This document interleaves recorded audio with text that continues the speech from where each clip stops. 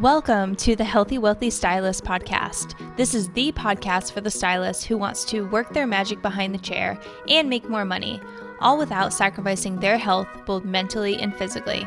I'm your host, Shelby Betancourt. Hello, and welcome back to the Healthy Wealthy Stylist podcast. So today is going to be a solo episode, and I am so excited for this. We're going to be talking about building a clientele. So before we get started, I do want to remind you of the fee. This is a referral-based podcast, so if you like what you hear, you learn something, please share it with a like-minded stylist or friend. So let's get into it. All right. Though I've been getting asked so many times, how do I build a clientele?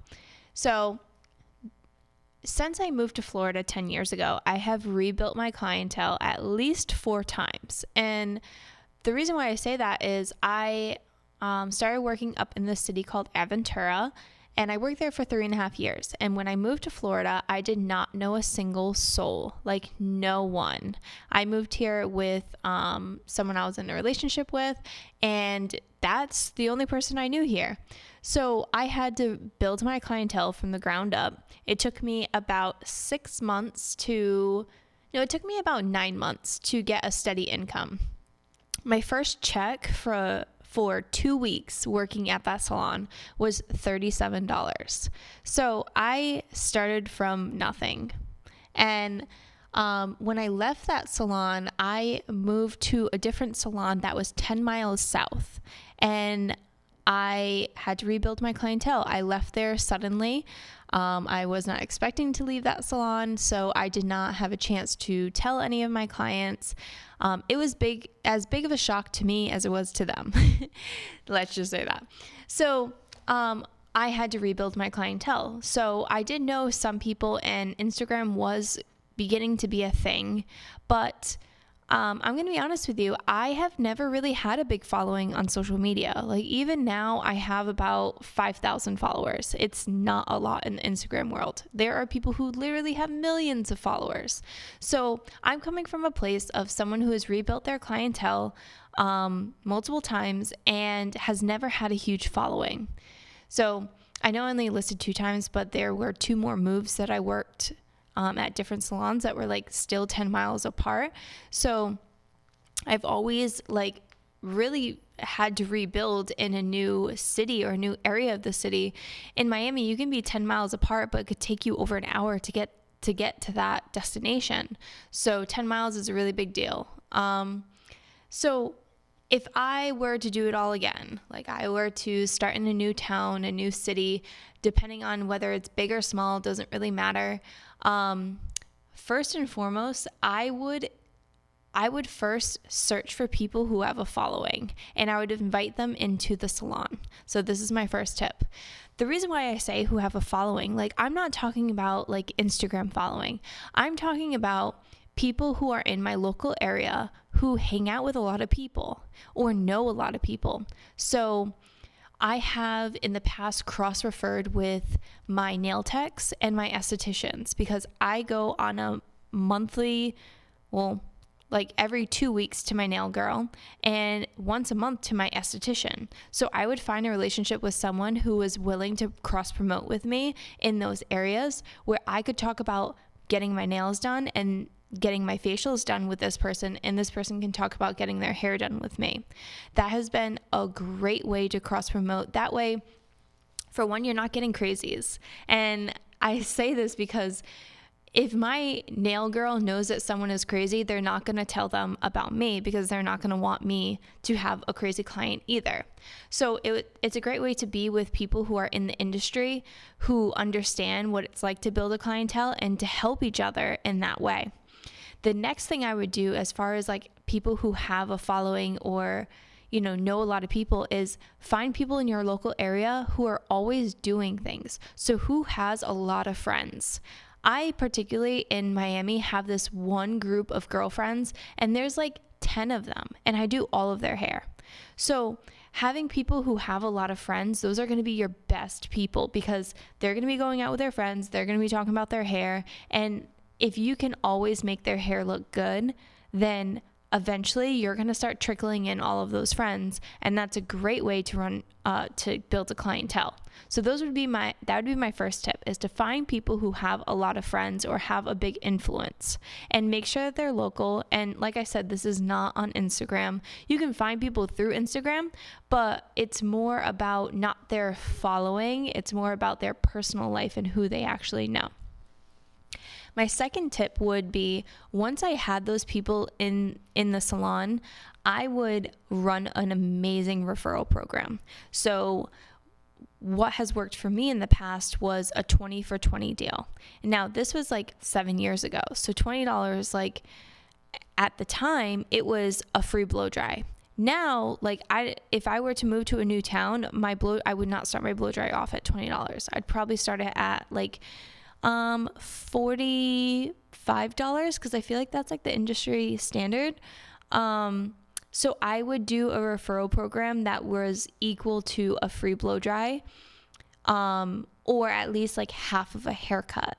That way, like they still are paying the other half of the haircut. So I feel like if my haircut was, let's say if I moved to a new town and my haircut was $70, I would do a $35 referral program.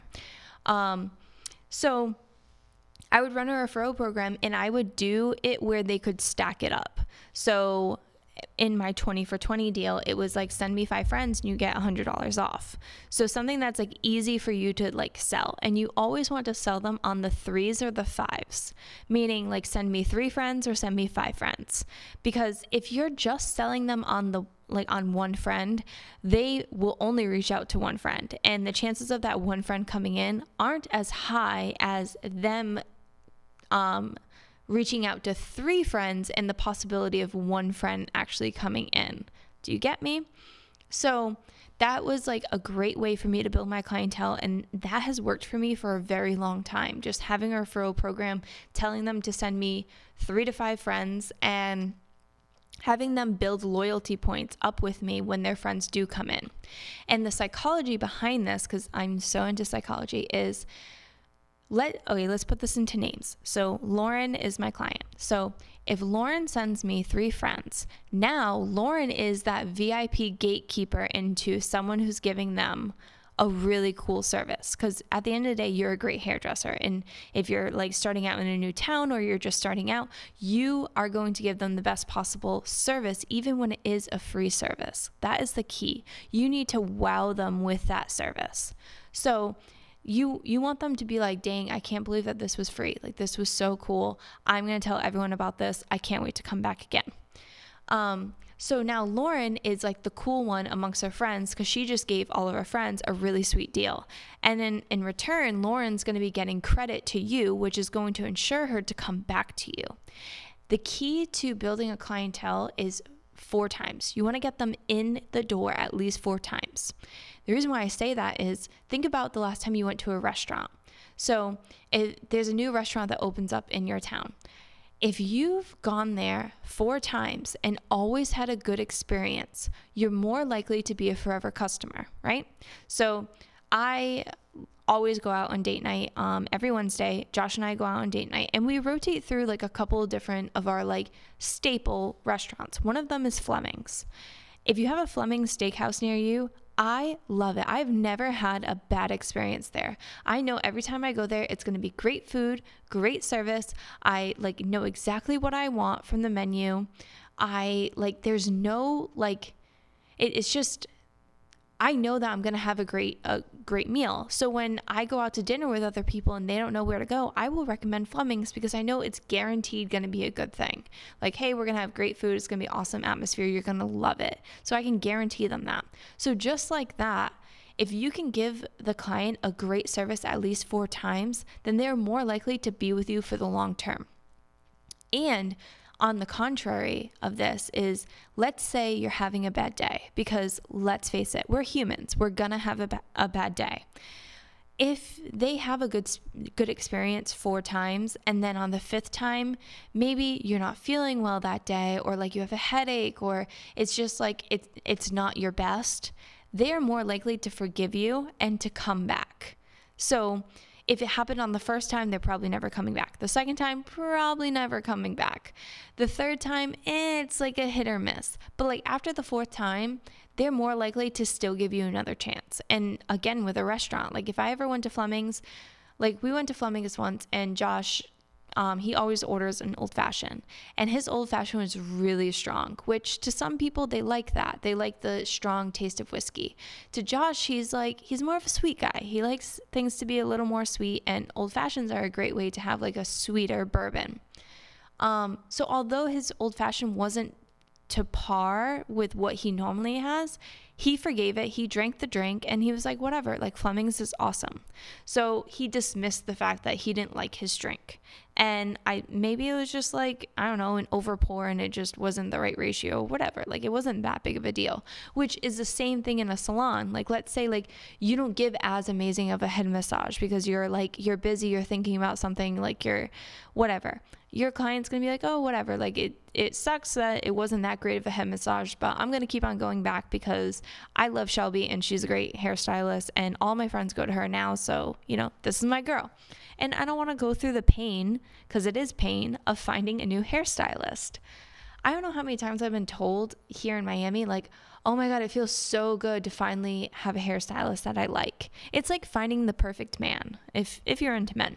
So, or your perfect like soulmate, whatever. It really is. It's a relationship. And I always like tell my clients like, hey, this is like starting out a relationship, which is why we're going to do a thorough consultation, because I want to know like what your expectations are, and I can tell you what I can provide. So we're having like this in-depth conversation of like, what is it that you're expecting of me? And this is like what I can give you.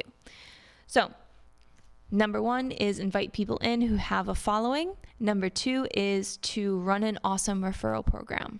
And then the third thing I would do is I would have all of my guests write reviews. So in the past, when I have worked at salons, now I own a salon, so it's different.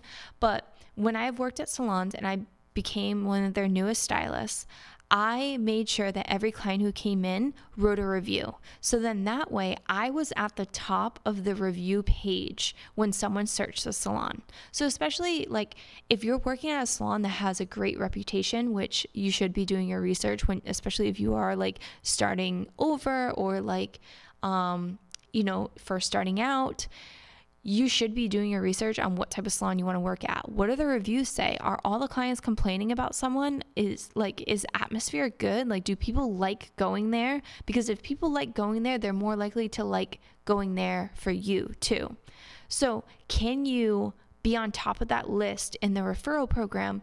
In the reviews, can you be on the top of that or be well known so people are like, oh wow, people are really talking about this Shelby girl. I want to go see her. And with these review-based websites like Yelp and Google, there is an algorithm to it, especially Yelp. Like if you can find people who are Yelpers or like, they have like a kind of like the verification on Instagram where they're like a top rated Yelper. If you can get them into the salon, first off, Yelp already trusts what they have to say. Second off, they know how to write a review. They know that they're supposed to add a photo. They know that they're supposed to check in, all the things. It's like a no-brainer. So if you can like offer them a deal to come in or like, invite them into the salon, say that you would love for them to experience your, specialty blow dry or whatever it is, you'd be honored to have them and see how they like, if you can work, something that way. That way you're ranked high on these review-based websites. And by doing that, whenever someone does call the salon, because the salon either is putting money behind these review-based websites, if they're a really big salon and they're really high ranked, they've probably put money behind this. And if they haven't, they actually really care about their reputation. So most likely they are asking people how they heard of you. So if they're constantly like Yelp, Yelp, Yelp, then like, all right, this is working. Keep on getting people to come in through Yelp.